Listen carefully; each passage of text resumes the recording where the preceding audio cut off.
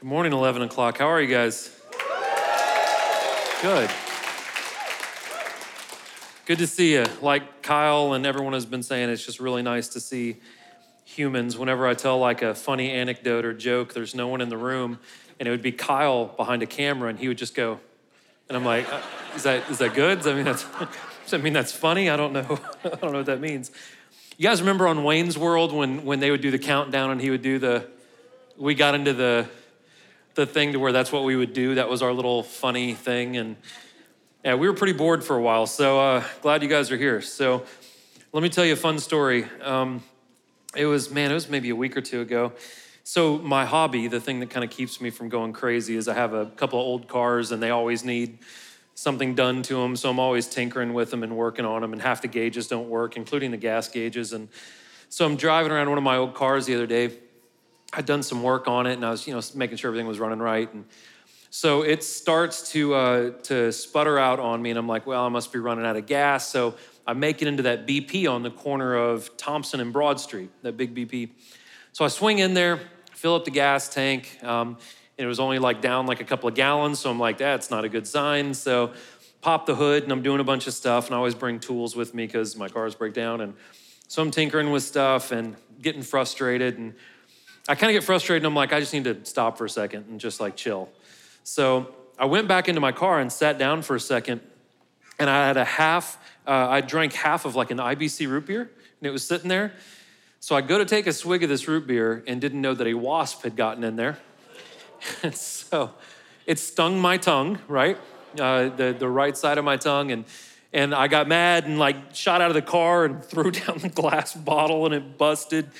And the first thing my wife asked me later when I got home is she goes, well, what came out of your mouth? And I was like, well, nothing bad. I did throw a bottle, but I didn't say anything, so that's good. That was a win. And right after that happened, of course, two different guys from the church pulled up, and they're like, Pastor, we've never met, but I come to the church. Can I help you with anything? And I turned around, and my tongue was really swollen by this time, and I'm like, and I couldn't even speak, and it was all swollen, and they're like, you okay? And I'm like, beef thing and all this stuff, and I couldn't talk. And so I go into the BP, and I get this huge soda with a bunch of ice. And there's a young man named Zach that works at the BP, and I guess he had witnessed everything, right, as he was working. So I went in, and I had this big soda, and I put it up there, and he goes, Pastor, just take it. Just take it. He gave it to me for free, and I was like, thank Zach. That's how I talked. But went out and drank my Diet Pepsi and hoped it would help. But anyways, and then yesterday I had left a wire coat hanger in my yard where we were roasting marshmallows. And me and my 7-year-old had bought a magnifying glass, and I'll just tell you, we were burning bugs with it. And we were doing that. And I saw a leaf, and I was like, look, this is a good burning leaf right here. And I was going to grab it, and I stepped, and this coat hanger shot up, and the end of it hit me right in the left eye. So it's all red over here. Anyways, I've been a mess. I'm glad you guys are here. So we've been working through the book of Matthew. If it's your first time, this is what we do. Go through whole books of the Bible. We're not quite halfway through Matthew, but we've been working through it quite some time, and we're just kind of taking our time with it. If you have a Bible, it's the first book of the New Testament, and we were in the first half of chapter 12 last week. Chapter 12 is kind of lengthy. And at the end of chapter 12, it's kind of an interesting conversation that Jesus is having with the religious leaders, the Pharisees. Jesus has just cast a demon out of a man. The Pharisees say, well, Jesus casts demons out by the power of Satan.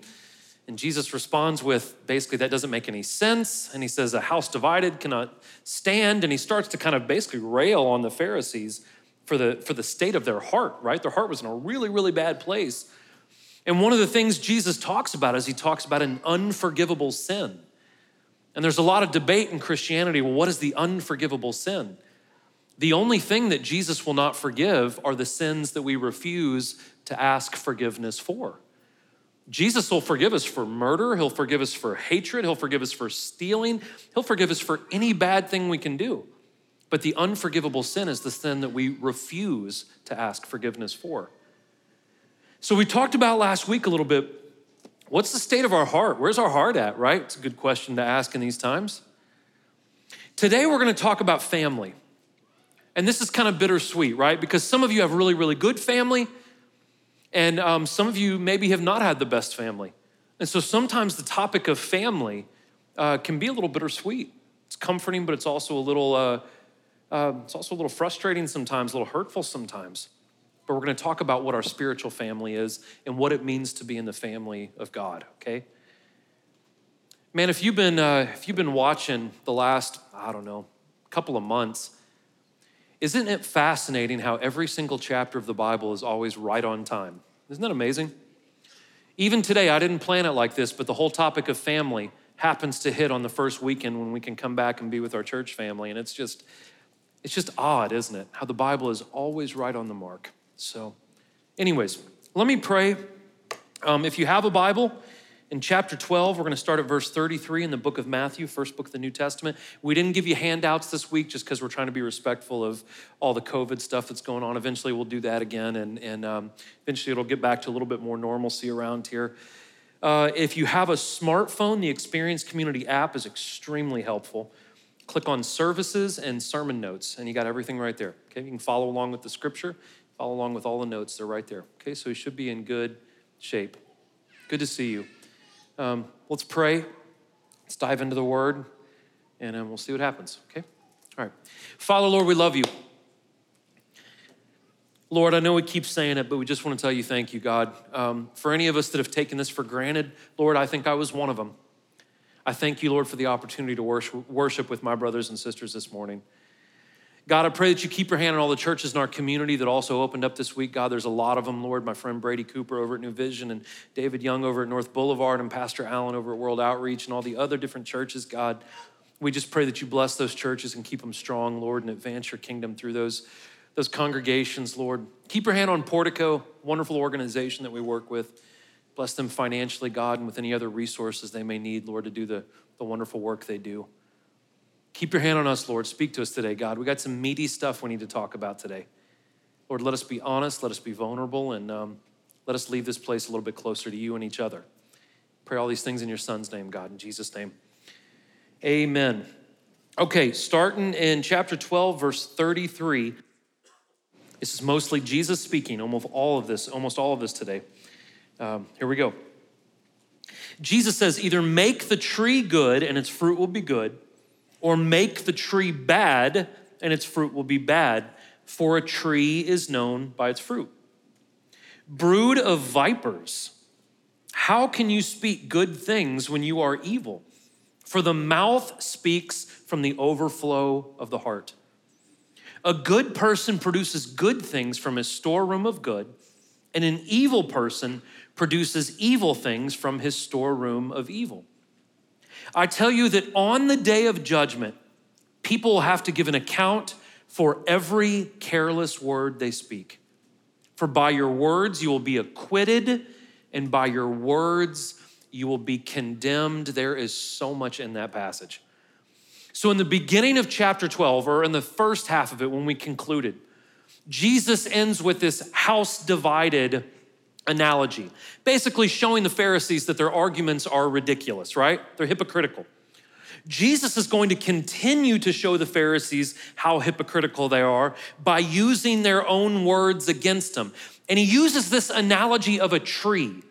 Now, here's what's so neat about Jesus. Jesus uses the most simple analogies, but they're really quite profound. And I have ripped off this tree analogy a gazillion times since I've been a pastor. And this is all it is. Jesus says if a tree is good, if its root is good, good things come from it, right? If a tree is not good, if its root is bad, bad things come from it. That is extremely simple. Anyone in this room, regardless of your age, can understand that simple analogy. And so, of course, we're the trees, right? Jesus isn't talking about literal trees, he's talking about people. And what he's saying, again, it's so simple, is he's saying, what comes out of us, our words and our actions, what comes out of us is an indicator of what is inside of us. Very simple. So what does that mean? That means that what we say matters. How we act matters. I get a kick out of people when they're like, well, my actions don't define me. Then what does define you? Of course your actions define you. Whenever people say awful things, they're like, I don't know where that came from. I'm like, I do. You got some dark stuff in your heart. That's where that stuff comes from, right? When you get stung by a bee and throw down a bottle, it's because I didn't have self-control, right? There was something wrong with me before the wasp stung me. And so we have this thing inside of us, and we need to make sure that it's a good storehouse. I love what Jesus says here. When I read this passage, it made me think all of us kind of have this like internal box or this internal bucket. And what we do by what we watch and what we listen to and who we hang out with and what we read and what we partake in and how we spend our money, everything we do is putting either good or evil things into this bucket. It's called our storehouse or our storeroom of good or evil. So Jesus is basically saying that what we take in through our eyes, our ears, our senses, what we get involved with, who we're around, how we use our time, money, and energy creates kind of this store front, right? Or this storeroom. And that's where everything we do comes from. So I'm gonna get a little controversial here for a second. Whatever. So Josh Jamerson and I, he's one of our pastors here. He pastors Crossland Church, predominantly African-American church. He's one of my best friends. Love him to death. And of course, everything in America that's been happening has been happening. And he and I sat down the other day and we had coffee, man. We sat there and talked for about 4 hours, just him and I just hanging out. And I said, man, I'm a middle-class white guy in the middle of all this stuff. How can I be more empathetic, or what can I do to help bridge this gap and like talk about these things? What can we do? I said, help me understand why a kid would throw a brick through a Target or why they would burn something. Help me understand that. And he said something really profound. Jamerson said, all we have been teaching young people growing up is division and violence and gossip. And we give them video games where you blow people's brains out. And when someone attacks us, we teach our kids to hit back harder. And then we get shocked when someone throws a brick through a window. All we've put in the storehouse of our society is violence and division and awful things. And then we're shocked when those things start to play out in front of us, aren't we? Everyone's awake out there, right? But it's amazing, the things we watch, the things we listen to, and then we wonder why things fall apart as quickly as they do. Jesus says we have a storehouse, right? A storeroom, and we have put bad things into that. Jesus also says, man, maybe one of the most sobering things I've read in a long time, that every careless word we say, we will be held accountable for. Man, that's big, guys. We say things so quickly sometimes, and we don't think about the unimaginable damage that those things can do. You guys remember when you were kids and people would say, well, sticks and stones break my bones, but words never hurt me. What a lie. The most damaging thing that can ever happen to you is your father talking down to you and belittling, or your mother being dismissive, or you being condescending to your wife, or you being disrespectful to your husband. Those things rip away at the fabric of our own sense of value. They tear us down. And so the Pharisees were speaking in a way that protected their self-interests regardless of who they hurt. We do the same thing today, right? So what we should do is, before we go to Facebook, where all great debates are won, before we get on Facebook and start rattling off all the things that we think, right? Not even thinking about what we're saying. We're just typing it all out there for the world to read.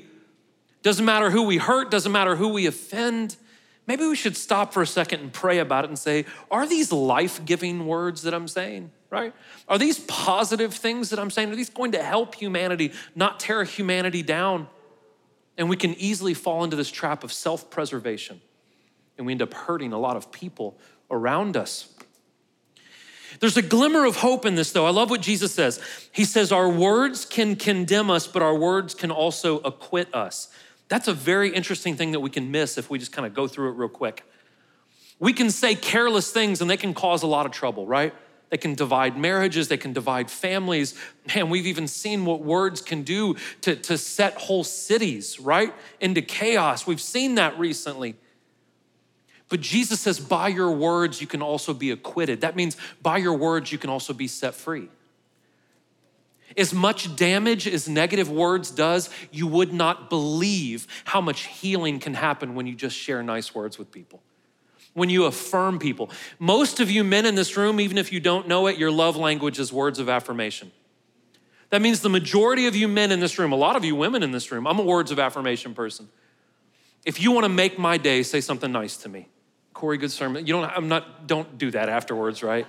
And then I'll just feel like you're patronizing me. But anyways, it means a lot to me. And I'll tell you on the flip side of that, if you send me an email saying, message sucked this week, just wanted you to know, it's all I'm gonna think about all week, right? And so words mean a lot to me. And I bet most of you in this room, words mean a lot to you. We can either lift people up or we can tear people down. Words can even save our soul. What that means is with our words, we can call on the name of the Lord. And the Bible says if we call on the name of the Lord, we'll be saved. So our words can tear down, but they can also liberate. Worth remembering. Okay? Then some of the scribes and Pharisees said to Jesus, "Teacher, we want to see a sign from you." He answered them, "An evil and adulterous generation demands a sign, but no sign will be given to you except the sign of the prophet Jonah. For as Jonah was in the belly of a huge fish 3 days and 3 nights, the Son of Man will be in the heart of the earth for 3 days and 3 nights. The men of Nineveh will stand up at the judgment with this generation and condemn it, because they repented at Jonah's preaching. And look, something greater than Jonah is here. The queen of the south will rise up at the judgment with this generation and condemn it, because she came from the ends of the earth to hear the wisdom of Solomon. And look, something greater than Solomon is here." So let's be honest. If we were people living in Jesus's day and some guy showed up, he rolled into town and said, "Hey, I'm God in the flesh." Let's be honest, we'd want to see proof, right? We'd want to see a sign. So we can't hold it against the Pharisees per se for wanting to see evidence. The problem with the Pharisees is they had seen tons of evidence. They just saw him cast a demon out of a man. They saw him raise the dead, heal the blind, heal the deaf. They saw him do all kinds of crazy things, heal people with leprosy. They had seen sign after sign after sign. So the problem wasn't with Jesus's evidence. The problem is they didn't want to see the evidence. And when they called Jesus teacher, it was more kind of this condescending sarcasm. They didn't really look at him as a teacher. They were just trying to be sarcastic. So there was a problem with them not desiring to see the truth. Because if the religious leaders had open hearts, if they had open minds, they would have seen it. It was right in front of them. We still have this problem today with people who claim to be religious. There are whole church movements based on signs and wonders. God, show us a sign, show us a sign. Jesus showed us a very impressive sign called the resurrection a couple of thousand years ago, and we shouldn't need anything else besides that. I believe in the miraculous. I believe in healing. I believe in all the gifts of the Holy Spirit. But it is not God trying to impress Corey Trimble. He doesn't have to impress me. He doesn't have to do tricks for me. And let me tell you, with all the miracles that Jesus did, that was not the truly miraculous thing about Jesus' ministry. The miracles were a tool to show people who he was, and it was a tool to lead people to the gospel. The real miracle is that Jesus would save us in the first place. That's the real miracle. So Jesus would do miraculous things, but the whole point of that was to draw people to the message, the mission of what he was doing. But the Pharisees, they didn't want to see the real Jesus anyways. So what we have to do is we have to ask ourselves this question, because there's a lot of people who come to church and they want to come to church because they believe in prosperity gospel, right? I want to know Jesus because Jesus is going to make me rich, even though he was basically homeless. They want to know Jesus to see signs and wonders. They want to come into church and whatever their motives are. And we have to ask ourselves, what Jesus do we want to know? Do we want to have this Jesus that already affirms what we believe? Or do we want to know the biblical Jesus? Do we want to approach this text objectively? Do we want to know the truth?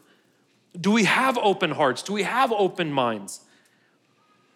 I love what Jesus says though. He looks at him, he says, okay, you guys want to see a sign? I'm going to show you a big sign. It's going to be greater than what Jonah did. It's going to be greater than what Solomon did. And he was basically saying that he was going to be crucified, just like Jonah was in the belly of a fish for 3 days. Jesus says, I'm going to be in the heart of the earth for 3 days. And I'm going to come out of that. I'm gonna be killed and raised from the dead. You're gonna see a miracle, all right? You're gonna see a huge sign. And like Jonah, if you've never heard the story of Jonah, Jonah was called by God to go tell the city of Nineveh to repent. He rebelled. God, had a big fish swallow him up for a couple of days, threw him up, and then he's like, okay, God got it, right? Went to Nineveh, and he told the city to repent, and they did. And Jesus said, I'm gonna be a lot like Jonah. I'm gonna be in the heart of the earth for 3 days. I'm gonna tell people to repent. The difference, though, between Jesus and Jonah is the people of Nineveh listened to Jonah. These men listening to Jesus right there, they were not going to repent. That's why Jesus says the people of Nineveh are gonna be there on the day of judgment condemning you because they repented and you will not. That's what he said, he's gonna be like Jonah. Jesus also said he's gonna be like the queen of the south, right? That's not like the homecoming queen at Alabama or anything like that. It's a different south. That was stupid. I said it at the 9 and I'm like, should have made a mental note. Corey, don't use that again. Anyways, Jesus said it's also like the queen of the south. If you look at a map of the Middle East, you have Israel here, and way down here is South Arabia or Saudi Arabia, way down here. And this queen of Sheba traveled way up, and it's a pretty hot desert wasteland, going up to Israel. She was not the right color. She was not the same color as the Jewish people. She was not Jewish, she was Gentile. And she traveled a long way, and she accepted God, and she praised the true God under Solomon. And the reason why Jesus brings that up to the Jewish religious leaders, he says, not only am I gonna die for the sins of the people, the kind of people that you won't even talk to are the ones that are gonna come to me and give their lives to me. Just like the queen of the south. And listen, I'm not trying to play on all the tension that's going on in our country right now, but Christians need to know this. It doesn't matter what nation you're born in, doesn't matter what color your skin is, doesn't matter how much money you have or don't have. Anyone who will humble themselves, Jesus wants you in the family. It doesn't matter, right? As long as we will humble ourselves, Jesus wants you in the family. And we as Christians would be really, really good to remember that, okay? All right, next part. When an unclean spirit comes out of a person, it roams through waterless places looking for rest, but doesn't find any. Then it says, I'll go back to my house that I came from. Returning, it finds the house vacant, swept, and put in order. Then it goes and brings with it 7 other spirits more evil than itself, and they enter and settle down there. As a result, that person's last condition is worse than the first. And that's how it will be with this evil generation. Now, this is kind of a weird passage. And remember, Jesus is still speaking to these religious leaders, okay? And so he kind of makes this weird shift. Now, what this section that I just read is more than likely about, this story of a spirit that leaves a house and comes back with 7 more and finds that it hasn't been filled with anything. More than likely, Jesus is saying to the people of his time and, guys, to us, that we have a limited amount of time to decide what we believe. Let's just be honest. There's a lot of us who try to put like our beliefs, we'll say, well, we'll get to that later, right? I'm gonna live a little bit, I'm gonna do these things, I'm gonna sow my wild oats, whatever the case may be, and then I'll get to that whole spiritual thing. When I get married and have kids, then I'll take that seriously. The problem is the Bible says that we're not promised tomorrow. You may not have it tomorrow. You may not have 6 hours from now. I think if anything what we should have learned in the last 3 months is we can't predict everything. Things happen and we didn't see them coming, right? And so Jesus is saying you don't have forever to decide what you believe. Another thing Jesus says is there's only 2 options. You're either for Jesus or against Jesus. There's no in between. Whenever people say, well, I'm on the fence, there is no fence. You're either in or you're out. That's it. There's no neutral. And so we have to make a decision. And the problem with the people Jesus was talking to, and a lot of us today, right, is as we briefly talked about last week, is if we continue to reject the things of God, if we see the things that God is doing, but we reject those things, eventually our hearts get so hard to where Paul says in Romans 1:21, we cross a threshold to where our hearts have become so hardened that they've reached a point of no return, right? This reprobate mind is what the Bible calls it. Now that's a scary thing to think about. But here's the thing. If you're in this room right now and you're asking yourself, have I gone too far? You haven't. If you're asking yourself that question, that's a good thing. What scares me is how many people will get a hold of me and say, Corey, I know what the Bible says, but I'm gonna do this. Man, that like makes my skin crawl when I hear that kind of stuff. When people say, Corey, I know God expects this, but I'm just gonna roll the dice and say that his grace will cover it. You know, Paul actually addresses that whenever people say, well, we all sin, right? Well, my neighbor down the street does this, so I can do this. Paul says in Romans, should we sin more so grace should abound? Paul says, no, we shouldn't sin. We should do our best not to sin. So it is truly terrifying when we know what is right, but we choose to do what is wrong. Now, so this whole analogy of a spirit leaving a house and then coming back with all of his buddies, right? What the heck is that all about? It's simply about this. All of us in this room have kind of metaphorical demons that we fight with, right? Whether that be addictions or whether that be depression or whether that be other kind of struggles that we deal with in this room. And what we can do sometimes is we can come into church like we're doing right now, right? We can come in, the music sounds good, hearing the word is good, having some good people around me is good. So we kind of momentarily suppress the demons we fight with, right? The problem is when we leave this place, if we don't fill ourselves up with the Holy Spirit, if we don't read our Bibles, if we don't pray, if we don't have community, if we don't serve, if we're not giving people, if we don't fill ourselves up, what happens is we leave ourselves vulnerable and empty, and it's worse. Jesus says it's worse the second time around. We might have pushed that demon back for a second, but because we haven't filled ourselves up with the things of God, they come back and they ransack the house. Very, very simply put, are we filling ourselves up throughout the week? Are we doing this? Are we praying? Are we reading? Are we in good community? Okay? Last part, let's talk about family. While Jesus was still speaking with the crowds, his mother and brothers were standing outside wanting to speak with him. Someone told him, look, your mom and your brothers are standing outside wanting to speak to you. He replied to the one who was speaking to him, who is my mother and who are my brothers? Stretching out his hand towards his disciples, he said, here are my mother and brothers. For whoever does the will of my Father in heaven is my brother and my sister and my mother. Family. So Jesus wanted to challenge our idea about family. Now listen, he's not trying to like diss his mom and his brothers. Those were his flesh and blood mom and brothers, right? And he wasn't trying to diss them.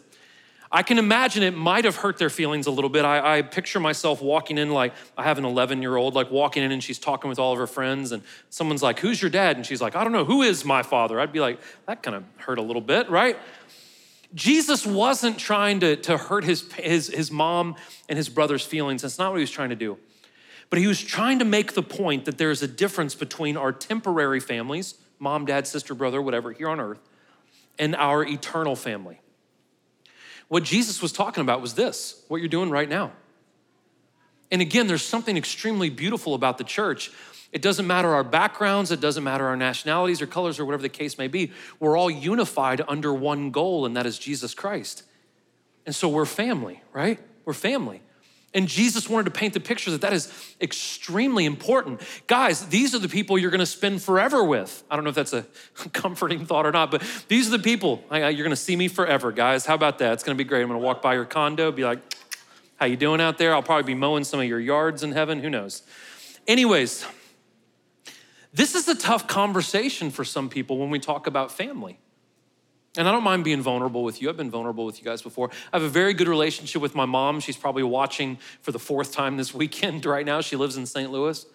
I have no relationship with my sister who lives in Chicago. I have no relationship with my father that lives outside of Nashville. We haven't spoken in a long time. So the idea of the church is very comforting to me. The reason why, sometimes I'll be working at a coffee shop or something and someone will interrupt and be like, you probably hate getting interrupted. I'm like, no, I don't. Sit down, let's talk. Like, I do see you as family because I don't have a tight family, right? And that's very comforting to me, this. For other people though, you've been put in the predicament to maybe you became a Christian and it has divided people in your family. And guys, that's painful. Some of you in this room, You became a believer, and because you became a believer and stood by your faith and stood by the word of God, that it actually put a wedge between you and certain people. That's tough. Now listen, Jesus wants your family to work here. Mom, dad, sister, brother, however your family is made up. He cares about that big time. But he also wants us to know that one is temporary and one is eternal. We need to really make sure we take care of this eternal family as well. So what makes us part of God's family? It's amazing. It's actually quite simple. Jesus looks at his disciples. He says, who is my mom? Who is my brothers, right? And he looks at them and he says, anyone who does the will of my Father in heaven, those are my mothers. Those are my sisters. Those are my brothers, right? Whoever does the will. So we have to ask ourselves, because we so quickly say, I'm a Christian, right? I'm in the family of God. But we need to constantly be checking ourselves. Are we doing the will of the Father? Are we doing what God wants us to do? So let's go backwards, okay? Let's go back to the beginning of it. And it's all gonna tie back into that question, are we doing the will of the Father? But let's go back. Let's say that right now, all of us in this room say, yes, I do the will of the Father. I am a Christian. Well, what kind of fruit are we producing? Do our actions reflect what we say we believe? And it's really easy sometimes to say, yes, absolutely. I believe in the words of Jesus. So you believe in the words of Jesus so much that you love those that hate you. You pray for those that persecute you. That if someone throws a brick through your window and steals your stuff, they steal your shirts, you're also gonna give them your shoes. Corey, I don't like that. It's Jesus, I didn't say it. Do we believe in those words as much as we say we believe in those words? Will we walk the second mile with people who aren't even appreciative that you walked with them the first mile, like Jesus says? Do we see people the way Jesus sees them? So Jesus said a tree will be known by its fruit. So again, if we say that we are believers, there is certain fruit that we should be producing in our lives. Now, if you're wondering right now, well, what is that fruit? Well, the Bible is so good to give us the kind of fruit that we should be showing. Look at this. Look at this and compare this to American society right now. We are one nation under God. We are a Christian nation, so we say. So if we claim to be a predominantly Christian nation, we should be producing these fruits more than we are not producing these fruits. Compare these things to American society right now. But the fruit of the Spirit is love, joy, peace, patience, kindness, goodness, faithfulness, gentleness, and self-control. So let's take it off the macro level, because it's easy to blame society, right? Society's ugly, they're all, now let's put it on me. Let's put the microscope on me. If I go through this and I say that if the fruit of Corey Trimble is, can I say that the fruit of my life is love and joy, peace and patience, kindness, goodness, faithfulness, gentleness, self-control? I can't honestly say that those things are always coming out of me. And if they're not, I need to go back to the root. I need to go back at whatever my storeroom is, whatever my source is. I need to go back to what I'm putting in me, right? I need to go back to my relationship with Jesus. Are these things coming out of us as individuals? Are our eyes open? Do we see that God is doing things? He is doing things all around us all the time. But people say, well, I don't hear God speak. That's because you've got earbuds, whatever those things are called that I can't afford, those fancy Apple things in your ears, right? Because you've got those in your ears all the time and you're constantly listening to other voices. It's no wonder why we can't hear God, because David said, be still. The problem is we're never still. Even when everything gets shut down, we're like, oh crap, I gotta spend all my money at Lowe's. You know, like we gotta do something. We have to constantly be moving. We hate being alone by ourselves, because then we have to address ourselves. Are we still? Or are we so preoccupied with the world? Are we so preoccupied with the lusts of the world? Are we so distracted? Well, Corey, I've never seen God work. It's because you're looking at your Instagram 7 hours a day. That's why you don't see God working. Romans chapter 1 says you should be able to go outside and look at the sky at night and know that there's a God, know that he's working. But we're so distracted, our eyes are closed. By what filter do we see the world, right? Man, when we turn on the news and we look at all the feeds on social media, man, we can start hating everybody. Man, we can step back and just be like, man, we all are terrible. But we can't look at people like that. Jesus wants us to look through a different filter, not the filter of Fox News or CNN, the filter of this. That we're to love even the worst, that we're to go after even the least of these. That's why he came. Jesus didn't come for the ones that had their act together, which is no one. Jesus came for us that are broken and that we know we're broken. And we need to look at people not as enemies, but as people made in the image of God who need him. By what filter do we see people? By what filter are we looking around, viewing the landscape around us? Are we properly filling ourselves up? Guys, what are you feeding your minds? What are you listening to? What are you listening to? What are we watching on television? What opinions are we taking to heart? When evil starts to rise up in our mind, do we take it captive? 2 Corinthians 10:5. Do we hold our thoughts captive?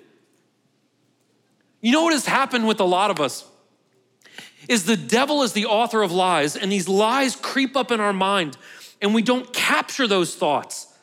So what happens is the lies take root in our mind.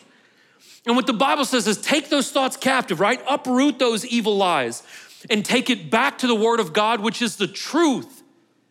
So when the lies inside your head say you're worthless, you go back to this and you learn that Jesus Christ died for you. You're not worthless. You're invaluable to him.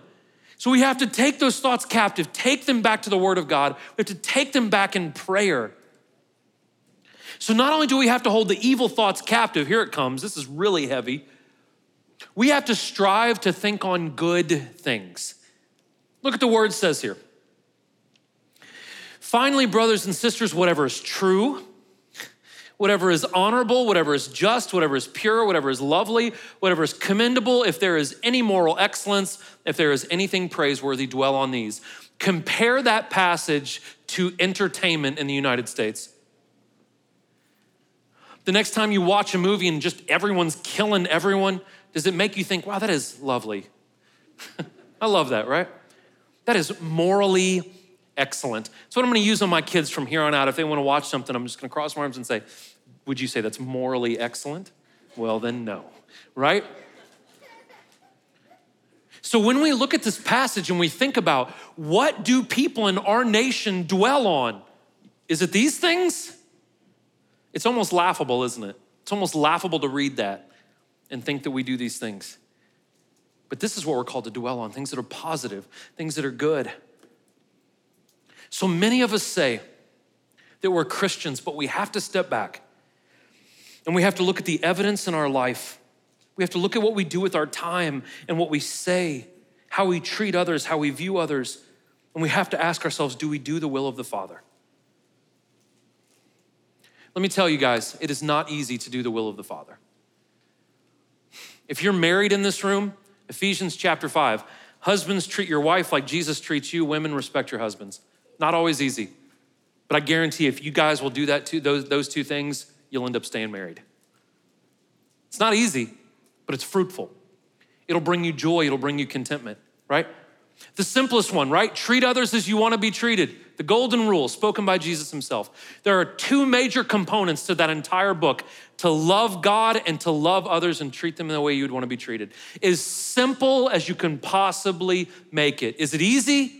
Is it simple to understand? Yes. Is it easy to put in practice? Absolutely not. But if we all engaged people the way we would want to be engaged, the world would be fixed overnight. Overnight. Is doing the will of the Father easy? Absolutely not. But it's fulfilling. It's the only thing that will bring you true contentment. It's the only thing that will give us peace. The only thing that will give us peace. So here's what's fascinating to me, and it's my last point today. And I think the last couple of months has really kind of reaffirmed how I feel about this. So right now in the United States, the fastest shrinking group of people is Christianity right now. We're just plummeting, right? Christianity is sinking in the United States. Going down. Every major denomination is shrinking, right? Most churches are dying. Less people think there is value in church. Less people think there's validity in the Bible. Less people think that Jesus was literally the Son of God. Almost every statistic points to a decline of Christianity in the United States. On the flip side of that, one of the largest growing sections of people or sectors of people in the United States are nones, not nuns, N-U-N-S, nuns, N-O-N-E-S, which means they believe in nothing. And the more and more society is looking at Christianity saying, your ideas are outdated, your book is outdated, it's no longer relevant, we should be able to do whatever we want. And the more that Christianity declines and the more disbelief raises, depression goes up, suicide goes up, divorce goes up. There was a stat that came out about a year and a half ago where they said divorce has leveled out. That's because marriages have gone down. People just don't even give it a shot now. Why even get married, right? 60% chance we're gonna get divorced anyways. Why even bother? So the more that the world tells you that Christianity has no validity, it's interesting to me, the more the world seems to be on fire. So as a logical person stepping back from that, I can obviously look at the ways of the world and say, that's not working. That family doesn't work. But Jesus is over here saying, I got a better family. I have principles that do work. I have instructions that will help save your marriage. I have instructions that will help save your children. I have instructions that will save your soul. I have instructions that will give you peace regardless of what's going on in the world. We can have internal peace, that we can have contentment, that we can be appreciative, that we can have joy. So from a logical standpoint, I look and I say, this way is obviously not working. And Jesus presents to us a better way. So that's my question for you today. Have your ways given you the results you've wanted? And if not, I'd like to invite you to a better family. Up here on my right, your left, Pastor Mike's walking up here. Listen, if you were in this room and maybe you don't have a relationship with Jesus, or maybe, I don't know, maybe you're having doubts. Guys, I'll be honest with you, man. The last month especially, it is hard to look at the world and find a whole lot of hope. And if you have found yourself sliding into that, maybe you just need some prayer or someone to talk to. Mike's up here. Okay? We will also have men and women on both sides of the stage if you need prayer for anything. Come up and get prayer. We got masks. We'll stay away from you if you want me to. I think they have gloves. We'll make sure that we're staying safe. And then the last thing is you should have gotten communion when you walked in. Now that bread and juice, I use the word bread loosely. I'm not really sure what that little wafer is in there, but it represents the body of Jesus Christ. That juice in there represents the blood of Jesus Christ. If you're in this room and you call yourself a believer, all of us can take that communion. The only thing that God asks us to do is ask for forgiveness of sins. Now, all that little thing is that you got, right? Even though it's cheap and doesn't taste very good, that represents the invitation from Jesus Christ, the Son of God, an invitation to be in his family, to be in the family of God. And if we will humble ourselves, if we'll submit to that, God gives us his Holy Spirit. It says in Ephesians 1:13, that when we call on his name and accept him, we're sealed by the Holy Spirit, the comforter, the one that gives us peace. We can have that. We can live differently. Would you guys bow your heads with me? Father, I want to tell you thank you one more time, God, for the opportunity just to be with, Lord, people that I consider my brothers and sisters, God. My moms, my dads. Thank you, God. Father, I pray for every family in here. I pray for every individual. I pray, God, that as we've just been through unprecedented times, Lord, that we will just continue to go back to you. Lord, that we will fill our minds with good things, that we will surround ourselves with good people, that we will hold our thoughts captive. Give those lies over to you, God, and Lord, that we'll hear the truth. Father, if anyone needs to be prayed for, Lord, let them come up and get prayed for. People, Lord, that are taking communion, Lord, let them really ponder and meditate and think on, God, how much you love them and what that communion represents, Lord. And God, I just pray that you send us back out into this world as lights, God, So much darkness right now. Lord, let us be the beacons of light, Lord, in our community. Father, we love you. We thank you. We praise you. And we put all of this in your hands, God. Pray all these things in your son's name, in Jesus' name. Amen. You guys have no idea how much I love you. Thank you guys so much. You're welcome to help yourself. Thank you, guys.